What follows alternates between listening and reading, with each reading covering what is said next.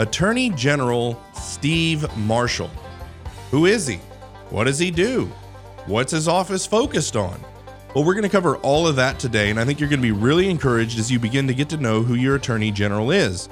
He talks a little bit about his life story, how he became a district attorney, and then later on to Attorney General, and how that really seems to be the calling on his life, as well as what the Attorney General's office is there for and the things they're focused on. One of the big issues we talk about is criminal justice.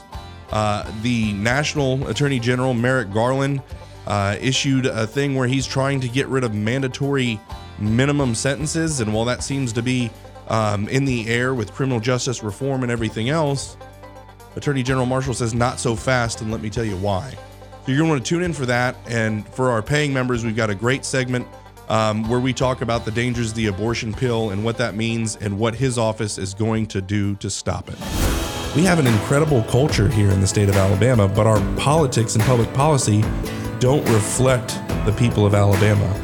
Media drives culture. Culture is what drives politics and public policy. Welcome, everyone, to 1819 News, the podcast. I'm Brian Dawson, CEO of 1819 News and host of this here podcast. Got a really exciting episode for you guys today. We're going to be jumping in to a conversation with the Attorney General of Alabama, Steve Marshall. I think it's imperative that we, the people, as we're learning more and more that we are the cavalry, we talked about that on the last episode in depth. Freedom is hard. We need to take responsibility for our government, and we can't even do that if we don't know who does what in the government. So we're going to be talking to Steve about what is the Attorney General. We're going to talk a little bit about his story and who he is. And then we're going to get into some hot topics like criminal justice and some stuff that the National Attorney General, Merrick Garland, is talking about. We'll possibly jump into some of the abortion pill stuff, ESG. And then for our paying members, as a thank you to those who are financially supporting 1819 News, we're going to talk about COVID response, what we did wrong, and what we can do to right some of those things. And so really excited about that. But before we jump into the content, I got to tell you guys, we need you to join the fight. What does Brian mean? What is he talking about? Join the fight. We need you guys to financially support the work we're doing. We are a nonprofit news entity created to be on behalf of the people. Therefore, the best incentive structure is when our bills are being paid by the people. And so that's why we exist. We're doing the hard work of investigative journalism, informing the people of Alabama, and telling stories that celebrate what's good, true, and beautiful about the state for you guys. So please go on there where you see the promptings to join, whether it's $5, $10, $18.19, 1819 Club, or whatever level you guys feel comfortable giving at. Please do that, and you'll have access to exclusive content, member-only content, really cool merch. But again, that's not why you should do it. Those things are cool. Do it because you're supporting the great work that we're doing. And so there is my shameless plug on that. And I always have to tell you, if you're watching this on YouTube, don't, because they suck and they always cancel our stuff because we're telling the truth, and YouTube and the truth don't get along. So, they're basically the Gestapo on what's allowed to be said and not. So develop habits of going to Rumble, Apple Podcasts, and Spotify to get all of your content from 1819 News so you have an uninterrupted experience. I think that covers all of my pre-show stuff. And now for why you tuned in. Attorney General Steve Marshall, thank you so much for taking the time to come see us. Hey, it's great to be here. Thank you for the invitation. Absolutely. And I'm not just buttering you up here, and we've had a conversation before. As far as a lot of the statewide representatives we have in the state, there's a lot of disappointment from me. You were one of the people, one of the few people I think is just doing a really, really good job. Not getting what you want done, but I think you have a good feel for the pulse of what the people of Alabama want. We are a extremely conservative state. We have values and traditions that we hold dear. And a lot of times in the legislature and in other areas, I don't feel like those things are being represented well.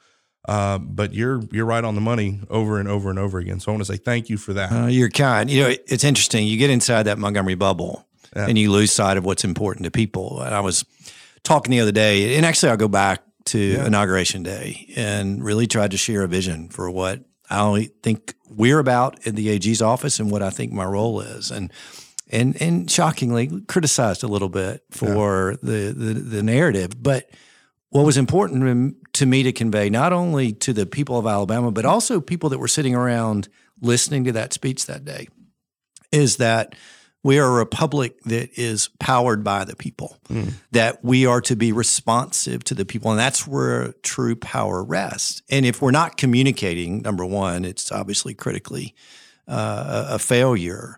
But if we're not responsive, then that's where we're not serving our role. And so I said this the other day, I learn more at the grocery store when people talk to me than I do anywhere else. Yeah. And when they come up to me and say, are we really like fighting about who's a boy and who's a girl, or are we really allowing the Biden administration to dictate X, Y, and Z? Or why are 6-year-old girls getting killed in their bedrooms sleeping at night, and we're not addressing the violent crime problem? I mean, those are the things that I need to be listening to and be responsive to, and it's why it's nice to be able to remind folks of that every once in a while. Yeah.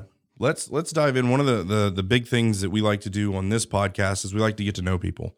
Whether it's a state official like yourself, whether it's Rick Burgess, whoever it is, I want people to get to know you better by the time the podcast is over, not just what you think. So talk a little bit about who you are, where were you born, how did you become the Attorney General, your story arc in 5 minutes. Yeah. So passionate believer in Jesus Christ, number one, is the way I define who I am and what I'm about. Married to a remarkable woman, Tammy, who's been a delight in my life. Many are aware a little bit of the circumstances of my past, and unfortunately lost my bride before. And Tammy's been an amazing addition and very, very blessed. I'm obviously not the most romantic guy because we spent our honeymoon in Prattville. So there you go. That probably tells you a lot about me. But I'm an Alabama native, born in Atmore.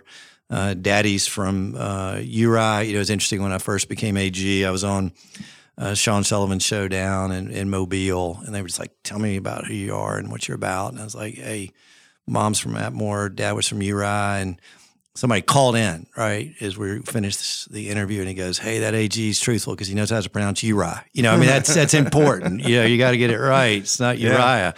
But so sort of the roots for me are in South Alabama. My dad was a sporting goods salesman. Mom was a secretary. We did a little bit of the SEC tour, if you will. Yeah. Dad ran a sporting goods store in Mobile when I was a kid. We lived there for about 6 years. Then we moved outside of Orlando. Then we moved to outside of Atlanta, moved over to South Carolina, came back to Georgia, eventually did most of my high school up in North Carolina.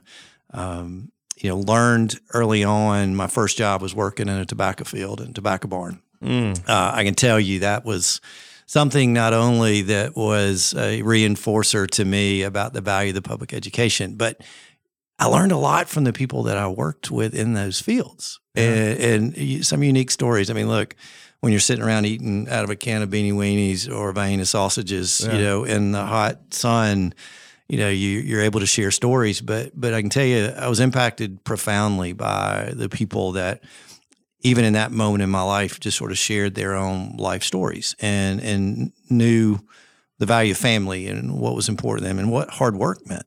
And I think that's stayed with me. It's been me and my summers in Uri. Granddaddy was the butcher at the general store and grew soybeans and watermelon and other crops there, and would spend a lot of time just kind of hanging out. And, first of all, his generation was the greatest generation that we've seen, and shared stories from me from when he served in the military, and was just sort of a reminder of where I'm from and who I'm about. But went to the University of North Carolina, Chapel Hill guy. Came back home to law school, though. When I was trying to figure out kind of where I went, told you a little bit about kind of our family history, a little nomadic. Some people have kind of said a little bit like a military brat. But Alabama always was home because that's where the extended family was. It's where I spent a lot of time, with family over the years, but just kind of felt compelled to come back home. And frankly, it's been probably the best decision in my adult life is being able to do that. Started out working big firm here in Birmingham. Great people that I had a chance to be able to work with, But I was the first person to go to college in my family, and I didn't grow up around lawyers. What motivated me to get into the practice of law was that I saw that lawyers had the tools to do things for people. And when I was working for the big firm, again, good training, but I didn't feel like that was where I was getting. Yeah. And so went out and moved to Guntersville, which is an amazing place up in Marshall County, and really just sort of did a little bit of everything for about 6 years, and eventually became the DA there. Kind of a story as to why it was really kind of a defining moment for me. When you're a young lawyer in a small town, you get responsible for handling indigent criminal cases. And I was appointed to represent a gentleman that was a multi-time felon. The crime for which the case that I was appointed on him for, he was playing checkers with another guy in Guntersville, and they had been drinking and apparently were betting.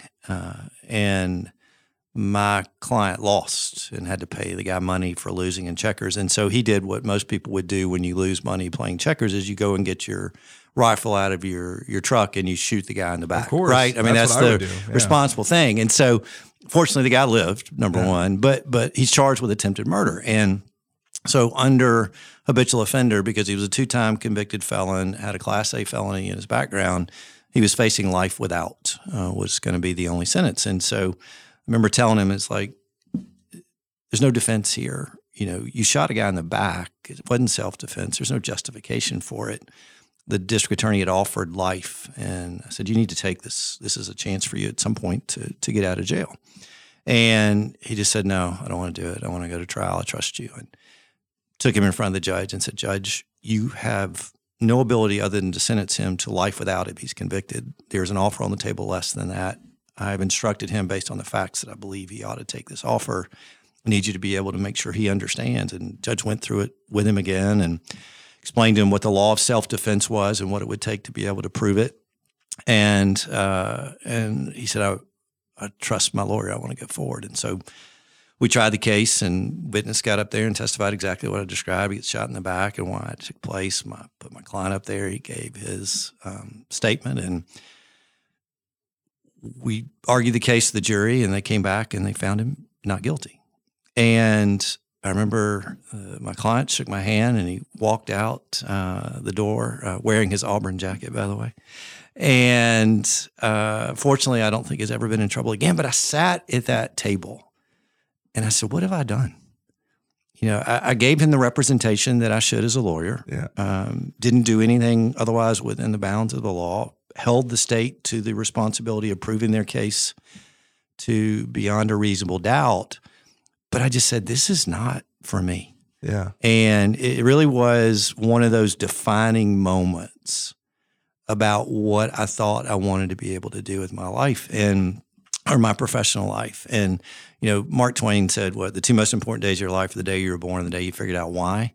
Yeah. That was kind of my why moment. Amen. And so, you know, from that, I just said, I want to be the voice for victims and for law enforcement. And so when the opportunity to become the district attorney of Marshall County presented itself, I mean, I jumped at it. It was not, just being completely candid, it was not the best financial decision I've ever made in my life. Not that I wasn't paid appropriately, but I would have made a lot more money in private practice. Yeah. But it was the right thing to do. Yeah. And it has been since that time. It was 2001. Now, I did some prosecution for cities, and that kind of got a little of the taste for me.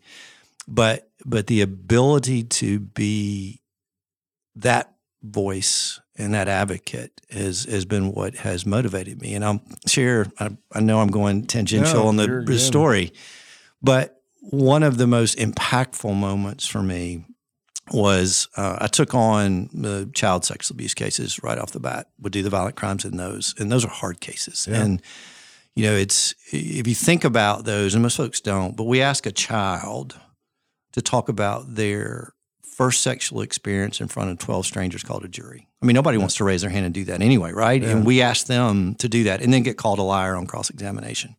And so there was a young lady that was sexually abused by a step-grandfather. I mean, the typical story, grandmother leaves, he does bad things to her, but says, if you tell, your grandmother's going to believe me and not you, you won't be able to come over here anymore. And she allows it to go on for a while. And finally, as a result of a really good training program, understanding good touch and bad touch, she discloses. And so we're able to have a child advocacy center that worked with her, good investigative work, but they're still tough cases. I mean, they're all circumstantial by and large. You don't have DNA from touching. Yeah. And so we get her in the office to begin with. She can't look me in the eye. I mean, and I get it. I'm a total stranger. I'm a man. Yeah. All those things. And yet we said, we're going to help you. And her grandmother chooses the step-grandfather over her. She's kind of shunned by her family as well. Her mom and dad are supportive, but beyond that, really not anybody else. And so we try the case, and she was really brave in what she did. It's why I tell people all the time, kids are my heroes in those moments. Yeah. And she testifies, and then he ends up coming in and saying it's all a lie, and gives reasons why, and then talks about his military career and why he's such a fine American. And anyway, the jury found him guilty, which in and of itself is a good thing. He's still there. But that little girl and I were together afterwards, kind of in a back room in the courthouse there in Albertville. And she looked at me and she said, I want to thank you. I was like, you don't need to thank me. My job is to convict him. And so that's what I did. She goes, no, I want to thank you for believing in me.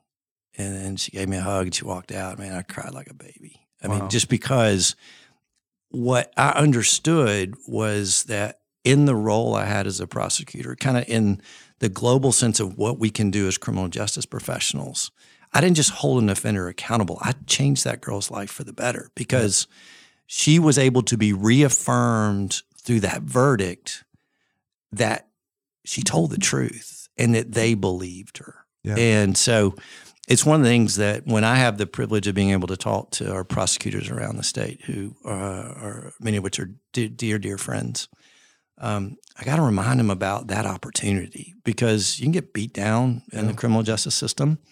There's a lot of volume there, a lot of sadness, but yet you're given that opportunity to make that lasting impact in people's lives. And so, again, it's why being DA was a remarkable experience, but it was also a great training ground for being AG, because when I became AG, which has almost now been 6 years ago, it was, to me, and I'll tell you a little bit naively, walked into it thinking you're kind of the super DA and that you had statewide criminal jurisdiction, and historically the role of attorney general has been state's top cop.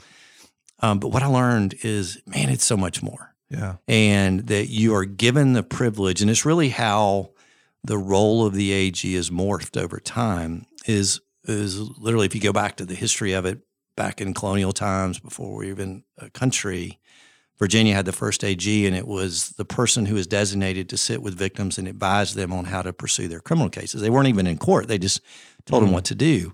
And that's been kind of the perpetual view of what the Attorney General does. But now, it's kind of like I talked about again at inauguration, you become that last line of defense against federal overreach. And talking about federalism is not the sexiest thing, right? I mean, people don't want to dive into policy, but yet the 10th Amendment's there for a reason.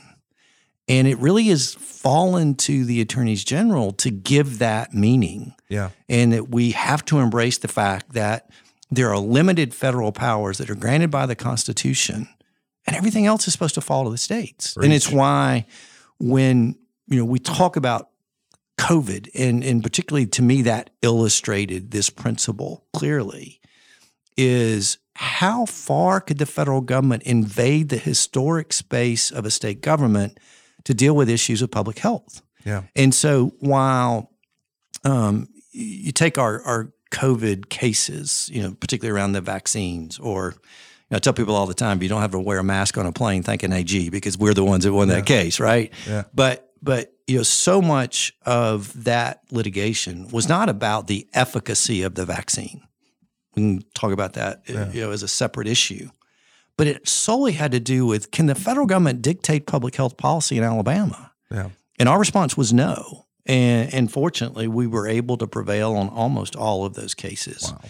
But so much of what we do now is really centered around what is the actual role of the federal government versus the states. And in some ways, I feel like that my job is really twofold. One is to try to work to keep Alabamians safe, and the second is to keep Alabamians free.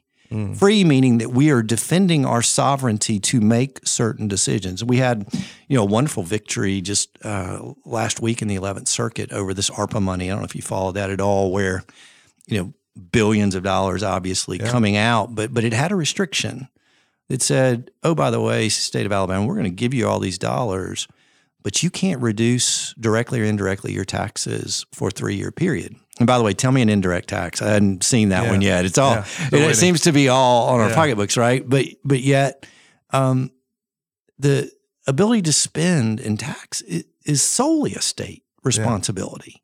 And so for us, it was, okay, federal government, if you're going to make this decision, frankly, to bankrupt our country by all this money. I mean, again, let's don't know the policy, but if you're going to send us this, you're not going to tie our hands. And we're able to get a strong opinion out of Judge Kugler here as a judge in the Northern District of Alabama. And the 11th Circuit just affirmed that and said, no, federal government, you went too far. That is solely within the power of the state. And we're going to remove that provision and that restriction moving forward. And so, my growth as an attorney general has been really kind of beginning to understand that. But that's far away from what you asked me. But you're actually hitting everything I wanted. Story and what you do. Yeah, and so now, I got beautiful daughter Faith, who is and continued to be a light in my life. And I'll tell you, it's not easy to grow up the kid of the DA, right? I mean, it's just like you feel like you're kind of always in that eye.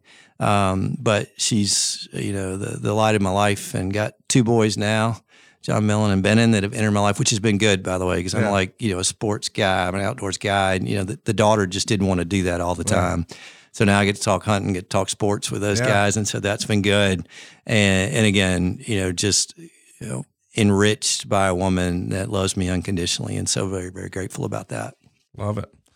So there it is, guys. That's who Steve Marshall is. But what it is that he does as the Attorney General, 2 pillars, making sure we're safe and making sure we're free. We live in a time when federal overreach is completely out of control. Your number 2, Catherine Robertson, wrote an incredible paper for the Alabama Policy Institute when she was there on selling our sovereignty. And I think that's something that doesn't get talked about enough. And I'm so glad that you're on the front lines making sure that, to the best of our ability, that's not happening here in Alabama. But, and I give you an example of that, because we're trying to remind legislators of that all the time. By the way, Catherine's amazing, very, very blessed. And I've got a remarkable team. I mean, that's I'm just overwhelmed by the people that want to come. In fact, we're interviewing a gentleman yesterday who works at a big law firm here, but wants to come work with us. And I was like, why? It's not in your financial interest, whatever. He goes, I want to be a part of this. Man, that's like strong for me. Yeah. But the school lunch program that we've been fighting recently, where now they want to be able to change the definition of sex to gender identity, and a school lunch program that's designed to provide nutrition to lower income children. Successful program, we understand why.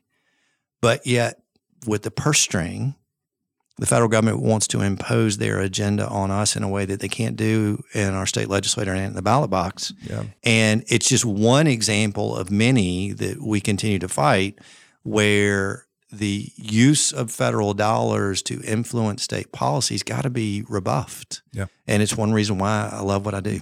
Yeah, that's awesome. We got to hit this commercial break.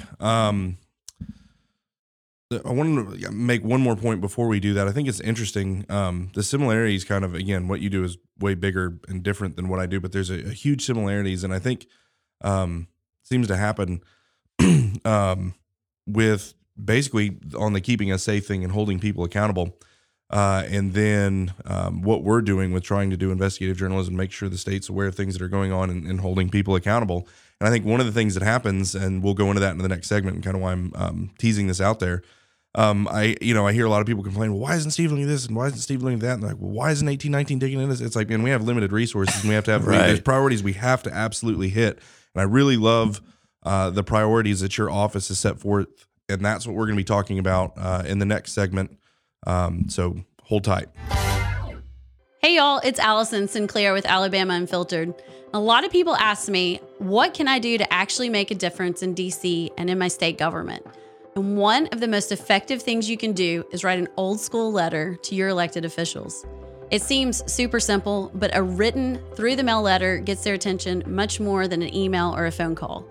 I use the Quick Letter app from my phone to write letters, and it makes it so easy to write all of my representatives in DC and in our state a real letter in a matter of minutes. And so Quick Letter automatically determines your representatives and their mailing addresses.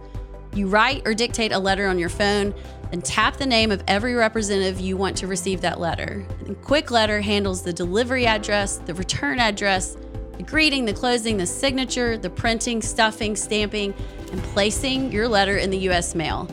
Your governor, attorney general, state legislators, your U.S. senators, and congressmen need to hear from you. And it doesn't have to be elaborate. Actually, a brief, simple letter usually has the most impact. Send a quick letter today and every day. Go to quickletter.com, that's Kwik, quickletter.com, or download the Quick Letter app today.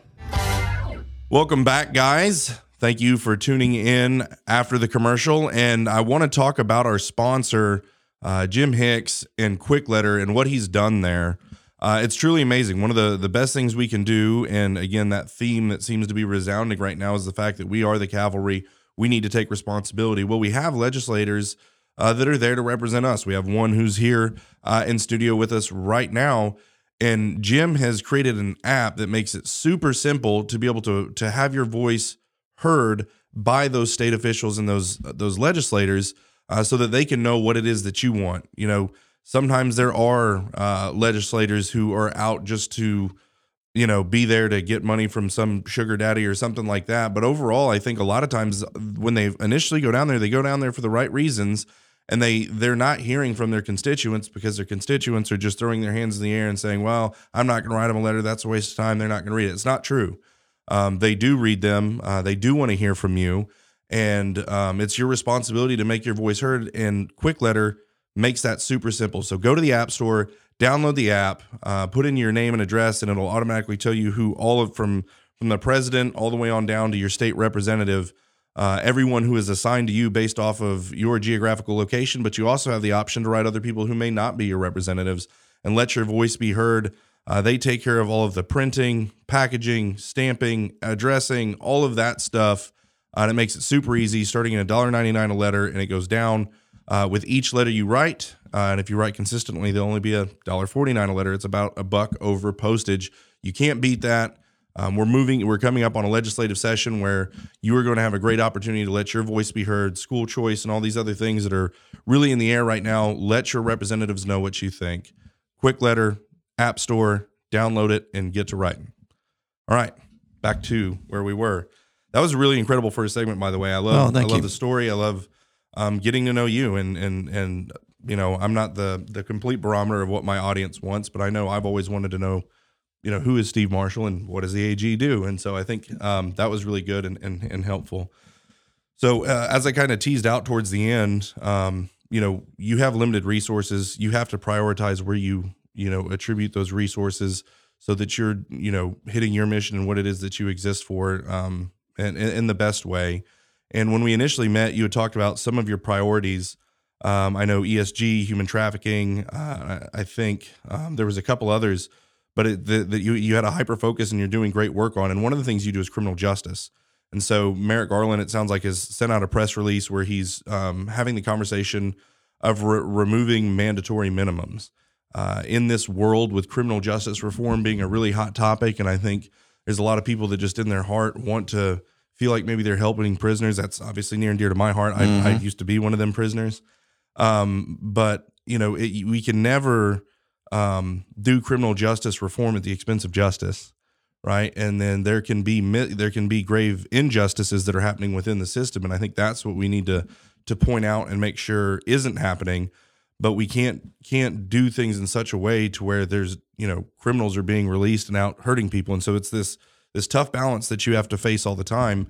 Talk a little bit about Merrick Garland and his efforts to do away with mandatory minimums and this whole. Yeah, and he's doing it sort of in a de facto way. But what's interesting to me, I told somebody the other day, it's amazing. Merrick Garland's now had the ability to do something I didn't think was possible, and that's to make Eric Holder look like a moderate. I mean, and that's kind of what's going on here. But, for almost 40 years of policy of the Department of Justice, they've said you charge the most serious offense that's provable.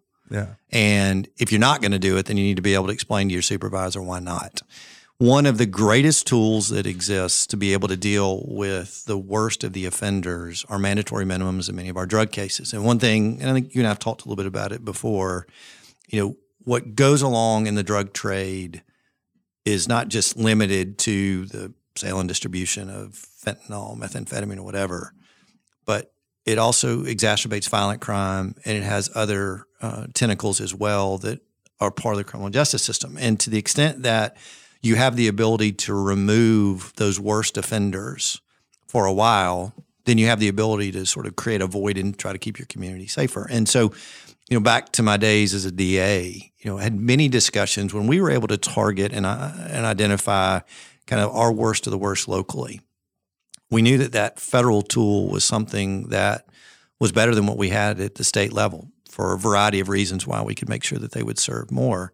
But also uniquely is that we would extricate that person from the community as well, in the sense that they may end up being in a federal prison in North Dakota.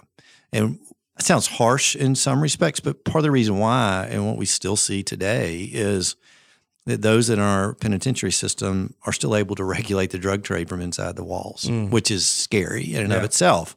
But when you're in North Dakota, you probably can't have that same ability to do it. Yeah. And so I can't tell you the number of people that we've been able to use that law targeted on to get out of communities and to be able to make it safer. And so one of the things that goes back to the Ashcroft days is that sort of policy I told you about. Holder changed it a little bit and said, well, we need to look at mandatory minimums on a case-by-case basis, but yet he didn't change it. Jeff Sessions went back and responsibly said, let's go back to the old way. Well, Garland's memo the other day said, from this point forward, prosecutors, you can't charge a mandatory minimum unless you get supervisor's approval.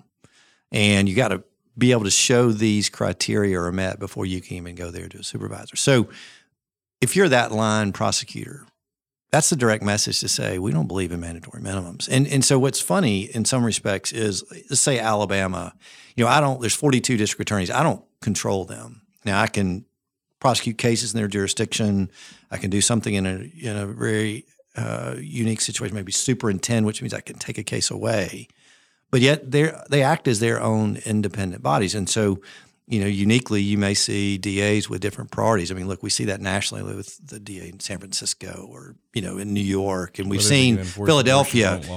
We've seen what happens there, right? The bad guys begin to become uplifted. But here, when you're the Department of Justice, the Attorney General is the mothership to dictate policy across all of the spectrum of the federal system.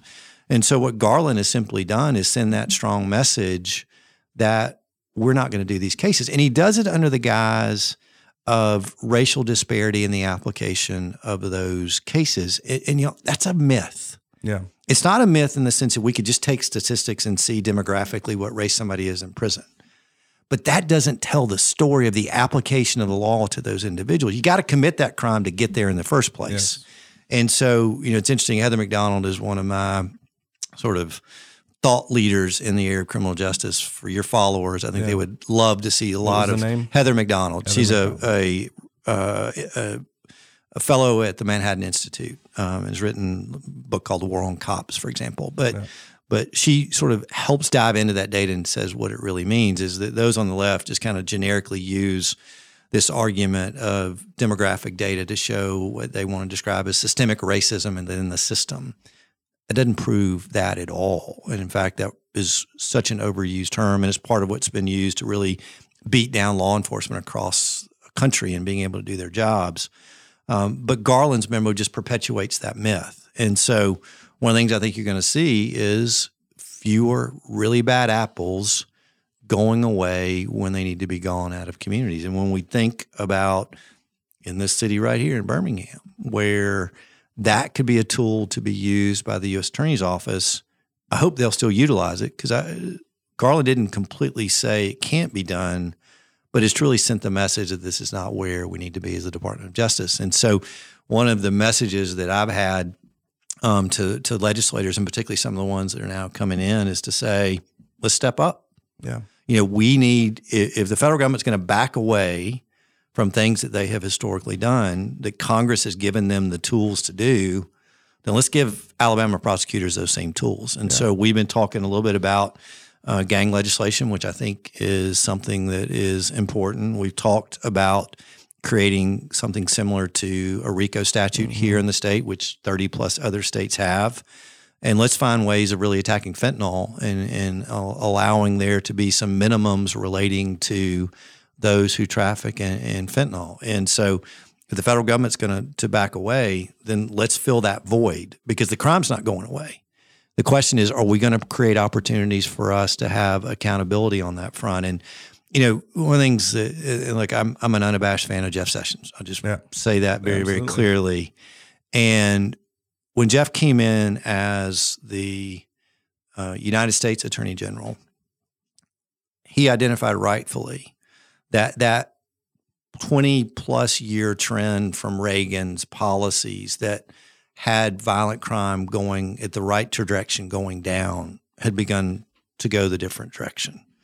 We can be wonderful discussion for an hour about why, but you can take post-Ferguson and look at some of what's taken place about law enforcement kind of pulling back. Yeah. When law enforcement retreats, that's not a good sign. Yeah. But yet they didn't feel supported and didn't feel welcomed in communities, and that's part of what happens. And we were going the wrong direction, and General Sessions said, we're going to prosecute these violent offenders with guns, and we're going to do it aggressively. And we saw that trend actually plateau. And then we removed that aggressive prosecution, and what's happened is it's gone up. And saw the numbers in Birmingham, right? I mean, we're 3 times the normal trend. And, uniquely, one of the things that when people look at the rates in Birmingham, they were for when we had population a lot higher than it is right now. And from a capital level, it's through the roof. And again, it's one of the reasons why I hope that this effort that we're going to have behind gang legislation, by the way, we're not talking about the Bloods and the Crips. Yeah. I mean, these are local organized groups, typically of young men is what is really around. And let's create ways to give them a disincentive to engage in using guns to solve their problems, their conflicts. And hopefully that's going to be something that the legislature will take up. Yeah.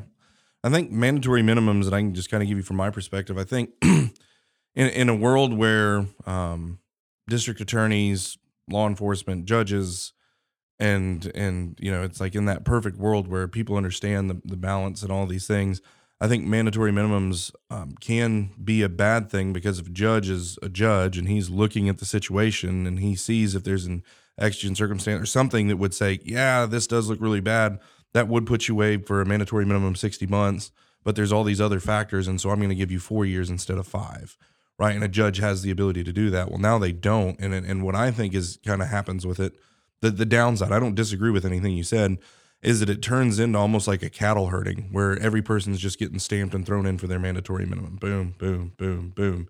And it's not getting handled and judged on an individual basis. And this person's situation and circumstances, the mandatory minimum just takes it out of that and just turns you into a number and then starts sending you into the system, and you're stuck there. And then where a lot of people complain, specifically when it comes to drug offenses, violent crime, things like that. Well, yeah, you can totally see, like, if you hurt someone else or you cause someone physical harm or you kill someone, at the very minimum, you have to get this. Well, with drugs, again, if someone gets caught with like 15 pounds of meth and an Uzi, okay, yeah. Mm-hmm. But, what you always hear, and you can speak to whether this is myth or not, is, the guy that had a little bit of marijuana on him going to prison for 5 years.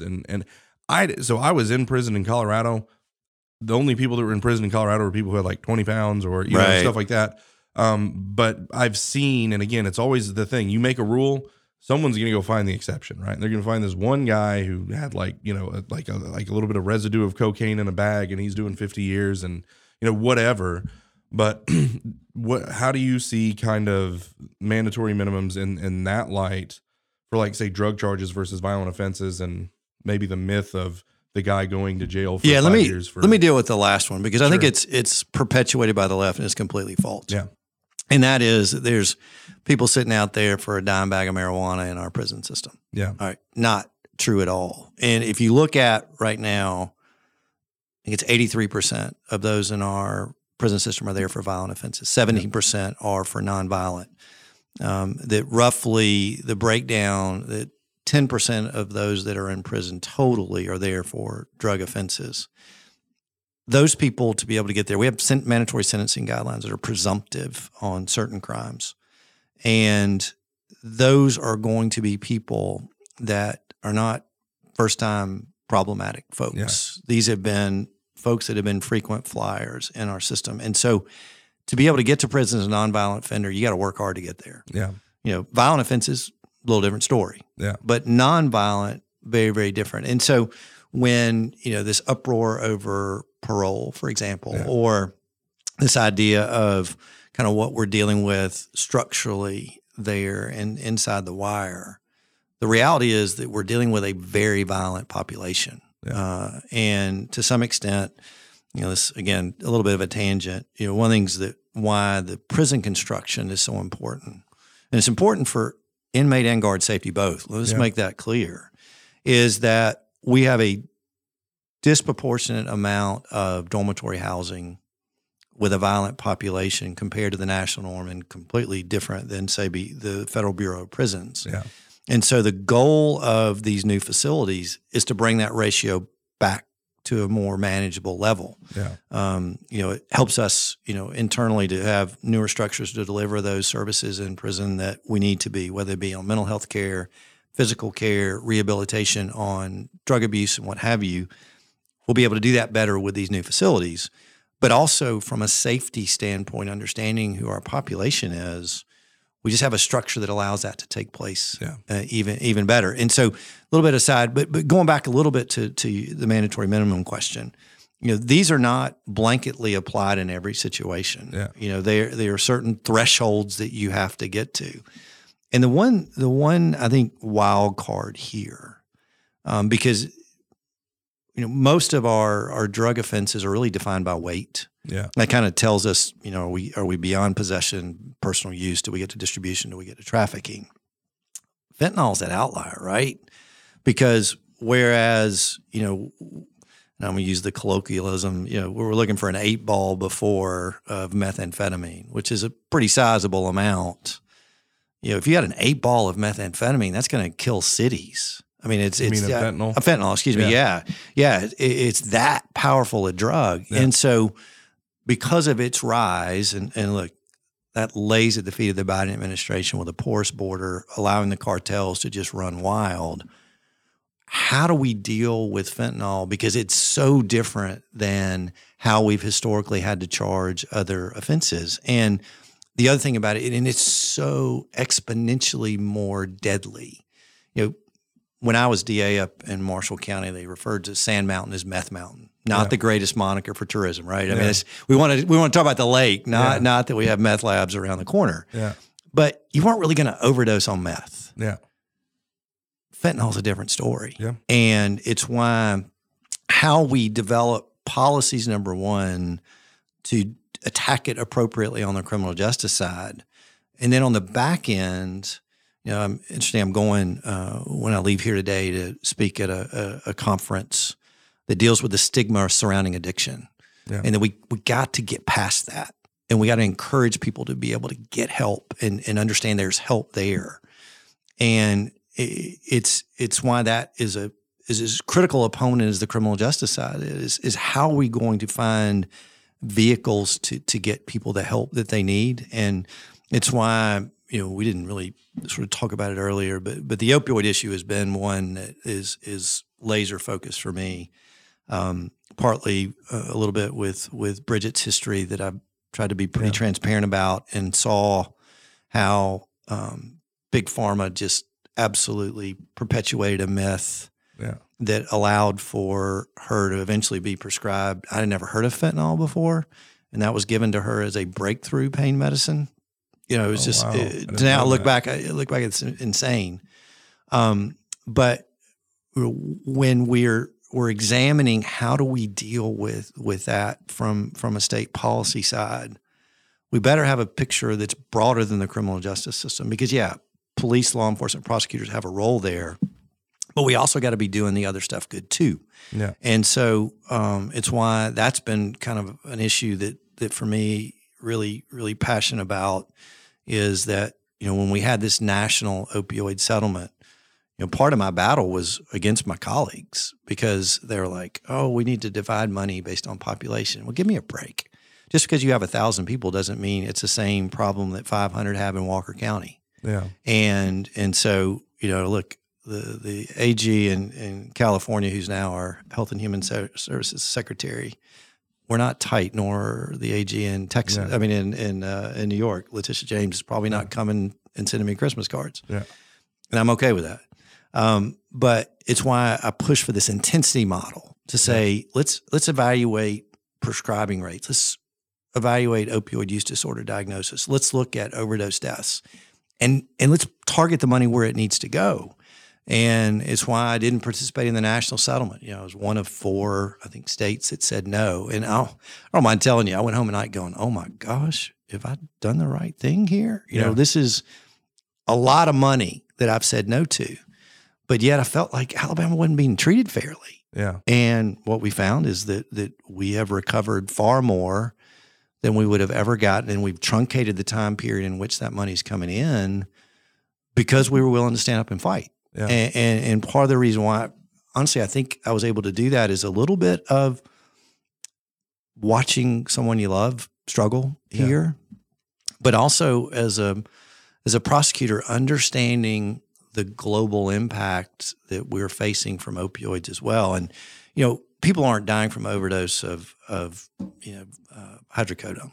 Yeah. But what we do know is that person that get addicted to hydrocodone is much more likely to be that one that goes to heroin and fentanyl. Yeah. And those are the people that we're losing. And so if we can change some of the prescribing patterns over here, which Alabama's done, and I'm glad of that, but we got more work to do, then we're do, again, a better job on the back end of keeping people away from that.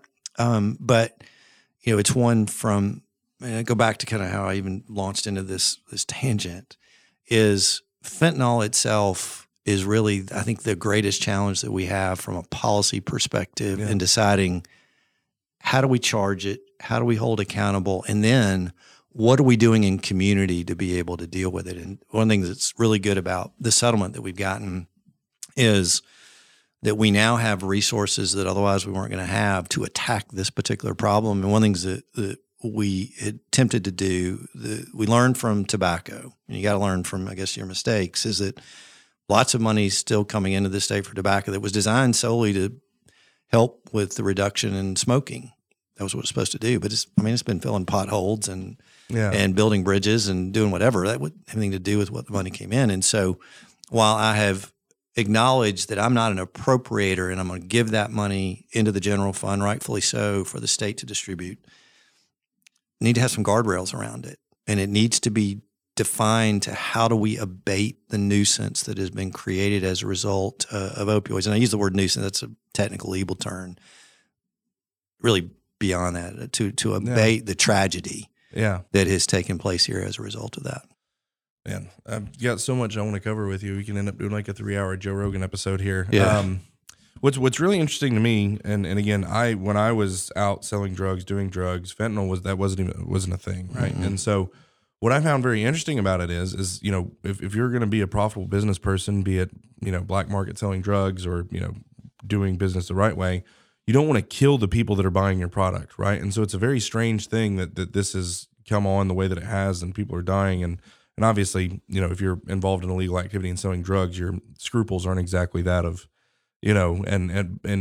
but there's no way that I would want to be out selling something that would kill someone, even when I was doing that. And it's mind-boggling to me. Yeah, and here's people lose this a little bit perspective. People that are using drugs ultimately develop tolerance. It's why they're looking for the better and greater high. And so the population at most risk for overdose are those folks that have gotten clean, are those folks that have been incarcerated for a period of time and they basically have detoxed. But yet when they relapse, which is generally a part of recovery. And we know that they're using those same levels that they were using before, that the body was tolerant to, that no longer is. And so one of the reasons why we see that as kind of the leading category of individuals who die from overdose is because they don't recognize that their body's different than it was before. And so one of the things that I've attempted to encourage with policymakers right now is that some of this money that's coming in, let's find ways to target that population, those that are coming out of jail, those that are in recovery. And a part of it is, what can we do to give them resources to be able to help them? And I'll tell you, talked a little bit, I think I used the word epiphany earlier. If I use it twice in an hour, that's more than I use it in a week, right? But, naloxone is one of the things saving lives, Narcan, that people have. Yeah. And I don't mind telling you that coming from the prosecutor world, tend to kind of have black and white view, is when I first heard about naloxone, it's like, well, that's just enabling. Yeah. Why do I want to give somebody something that they know if I use heroin or if I use fentanyl, I can get somebody to give it to me and come back. And I was sitting next to a doctor and we were talking about it, and he said, and I was kind of sharing that story, and he said, look, I can't save somebody who's dead. And I was like, oh yeah. Yeah. I mean, yeah, I get it. And so it's why, do we find ways that naloxone is easier to be obtained by those family members of somebody coming out of jail or somebody that's coming out of treatment? Or do we find opportunities for somebody to get Vivitrol that, allows for there to be this sort of body's sort of fight against opioids coming in, or rejection of those opioids? And it's why I've really encouraged our policy folks right now in the legislature that have the ability to do it. Let's be creative about it.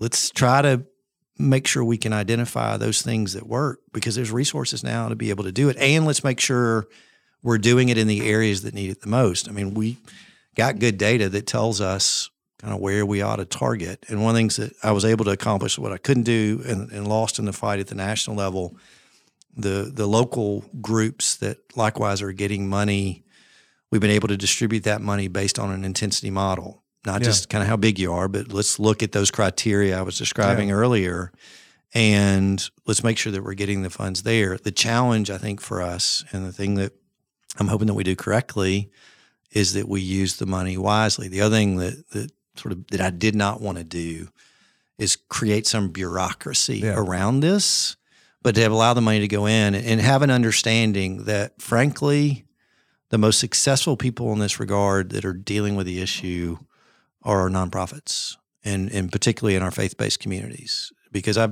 was very active in something called Celebrate Recovery. One of the things that I wanted to send a message as a prosecutor is that, I'm going to hold you accountable, but I'm going to support you in getting better. Yeah. And those two are not inconsistent missions. And so hopefully we can find ways to support the nonprofits that are doing great stuff. And I will argue, you can't help someone unless you hold them accountable. I'm just telling you, and that's the one thing I will preach and dead on the money. If you don't have to face your consequences, you will never get better, because what happens is, what I believe is at the root of drug addiction. We'll jump into ESG and move on to the next segment. But what I believe is at the root of drug addiction is that people, they make poor decisions, and those poor decisions create consequences, and these consequences begin to pile up. And as a person, maybe you have low self-esteem, maybe you have issues, whatever, and you look at this mountain of consequences that you've created, and in order to live a productive life, you got to get up over or through that mountain of consequences, and you don't want to, so you turn over here and you begin to use drugs because you don't want to feel this anymore. And so you take drugs, and then you don't feel that anymore, and you're like, ooh, and then you get sober again and it's still there, and then you just continue farther. At some point in your life, you're going to have to plow through or over that mountain of consequences that you created. And every time you use drugs or participate in illegal activity or whatever, that mountain just gets bigger and bigger and bigger and harder and harder and harder. But until someone squares you up with that mountain of consequences and says, look, you can do this. And then the proper way is to say, you can't do this, but with Christ, you can do this. Right. And all of a sudden with Christ, that mountain gets really, really small, and you push through that. And then when you take someone who has lived that way, and then they begin to start to take steps up or through that mountain, and all of a sudden they develop a level of self-confidence in their abilities. And specifically with men, when you teach them a vocational skill set and they can work with their hands and they can provide for a family, and all of a sudden they they come to the knowledge of this is why I was created and this is good. And then they keep going, and all of a sudden that mountain is in their rearview mirror. There's nothing that can stop them. Yeah. Quick story. Yes. I love stories. We had a young lady arrested for drug possession. I mean, she was strung out bad. I mean, bad. I remember seeing her when she did her initial appearance, and I mean, you could tell she was in a bad spot. We got her into our drug court program, which is some of the best things going. Unfortunately, though, Alabama's got policies really discouraging that for reasons we can get into later if you want to. Yeah. But we also implemented Christ-based recovery programs as appropriate for somebody that's participating in that. They don't have to go to NA or AA. They could go to Celebrate Recovery. And so about 6 months into her time, I was working at the CR that was at our church, and she walked up to me. And frankly, I didn't recognize her. And she goes, "Can I talk to you?" I was like, sure. And she reintroduced herself, and she said, can I tell you something? I was like, yeah. She said, I want to thank you for the fact I got arrested. Now, that doesn't happen a lot, Brian. It just never does. I was like, okay, why? And she said, because if I hadn't been arrested, I wouldn't be here. And if I wasn't here, I wouldn't know him. Amen. Now, that told me something changed and something was working. And it's exactly what you were talking about earlier, that accountability gave the ability to change. Yep. So I'll hit your story with a story. Yeah. We're never going to get to the stuff I said we would. That's all right. So when I was arrested, I was like one of the most wanted criminals in Colorado Springs. I was absolute, on rampage. And there was a group that was tasked with arresting me. It was the Fugitive Task Force was part of what they did, and I was a fugitive, and also the Crime Reduction Unit in Colorado Springs. Methamphetamines in the early 2000s was an absolute epidemic.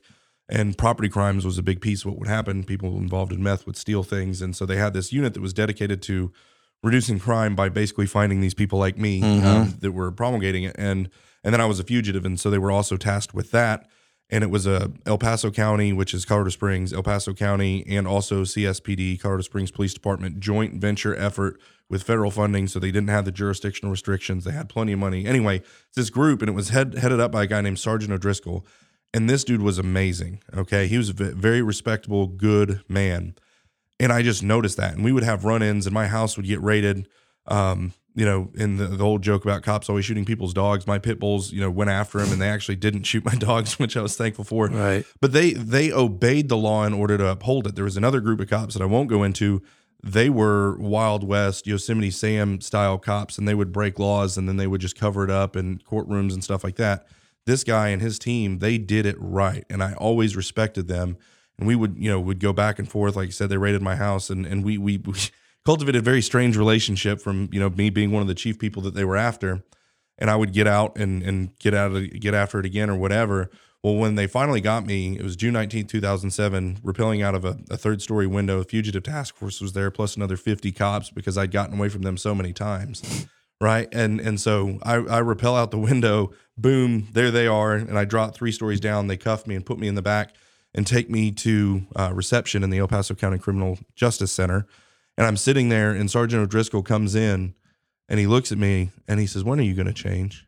By the way, you still remember his name. Yeah, absolutely. That's amazing. Oh my gosh. Yes. And I want to get in touch with him, but he's now a lieutenant, but he comes up to me and he says, "Brian, when are you going to change?"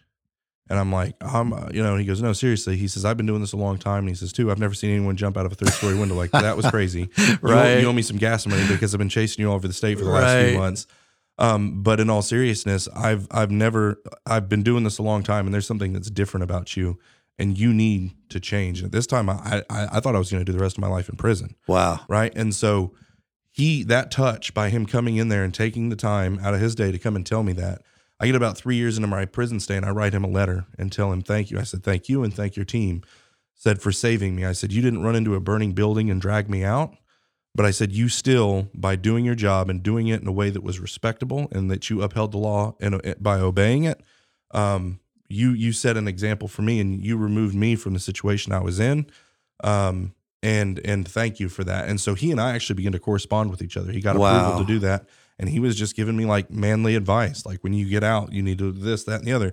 Sheriff Terry Makita actually sent me a card saying they'd never had anyone do this before. And he was like, "Wow, this is amazing." And then the story that ends up not as cool is that Terry McKee ended up in prison. So, yeah. And, but to end on that terrible note, but O'Driscoll did not, right? And life-changing thing there. That's an amazing story. Because, look, everybody sees the other side. Yeah. We don't always hear that, or kind of what I was sharing with you a second ago, that, the criminal justice system changes the lives of victims, but they do of offenders as well. Yeah. And we have that opportunity. And anyway, that's so cool that and again, the fact he still remember his name and had that interaction with him, and that motivated him to continue doing the job the right way, because this is a critical point. I can sit here and tell you I can be that voice for law enforcement, and I treasure that opportunity. But when I'm talking to them, I also say, you're held to a higher standard. Amen. And the ends don't justify the means, that the Constitution's there for a reason. Yeah. We have that as our guardrails.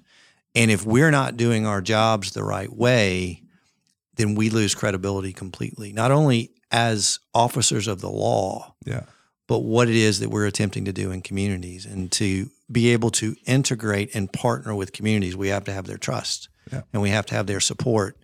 And us doing things the right way are critical in being able to make that happen. Amen.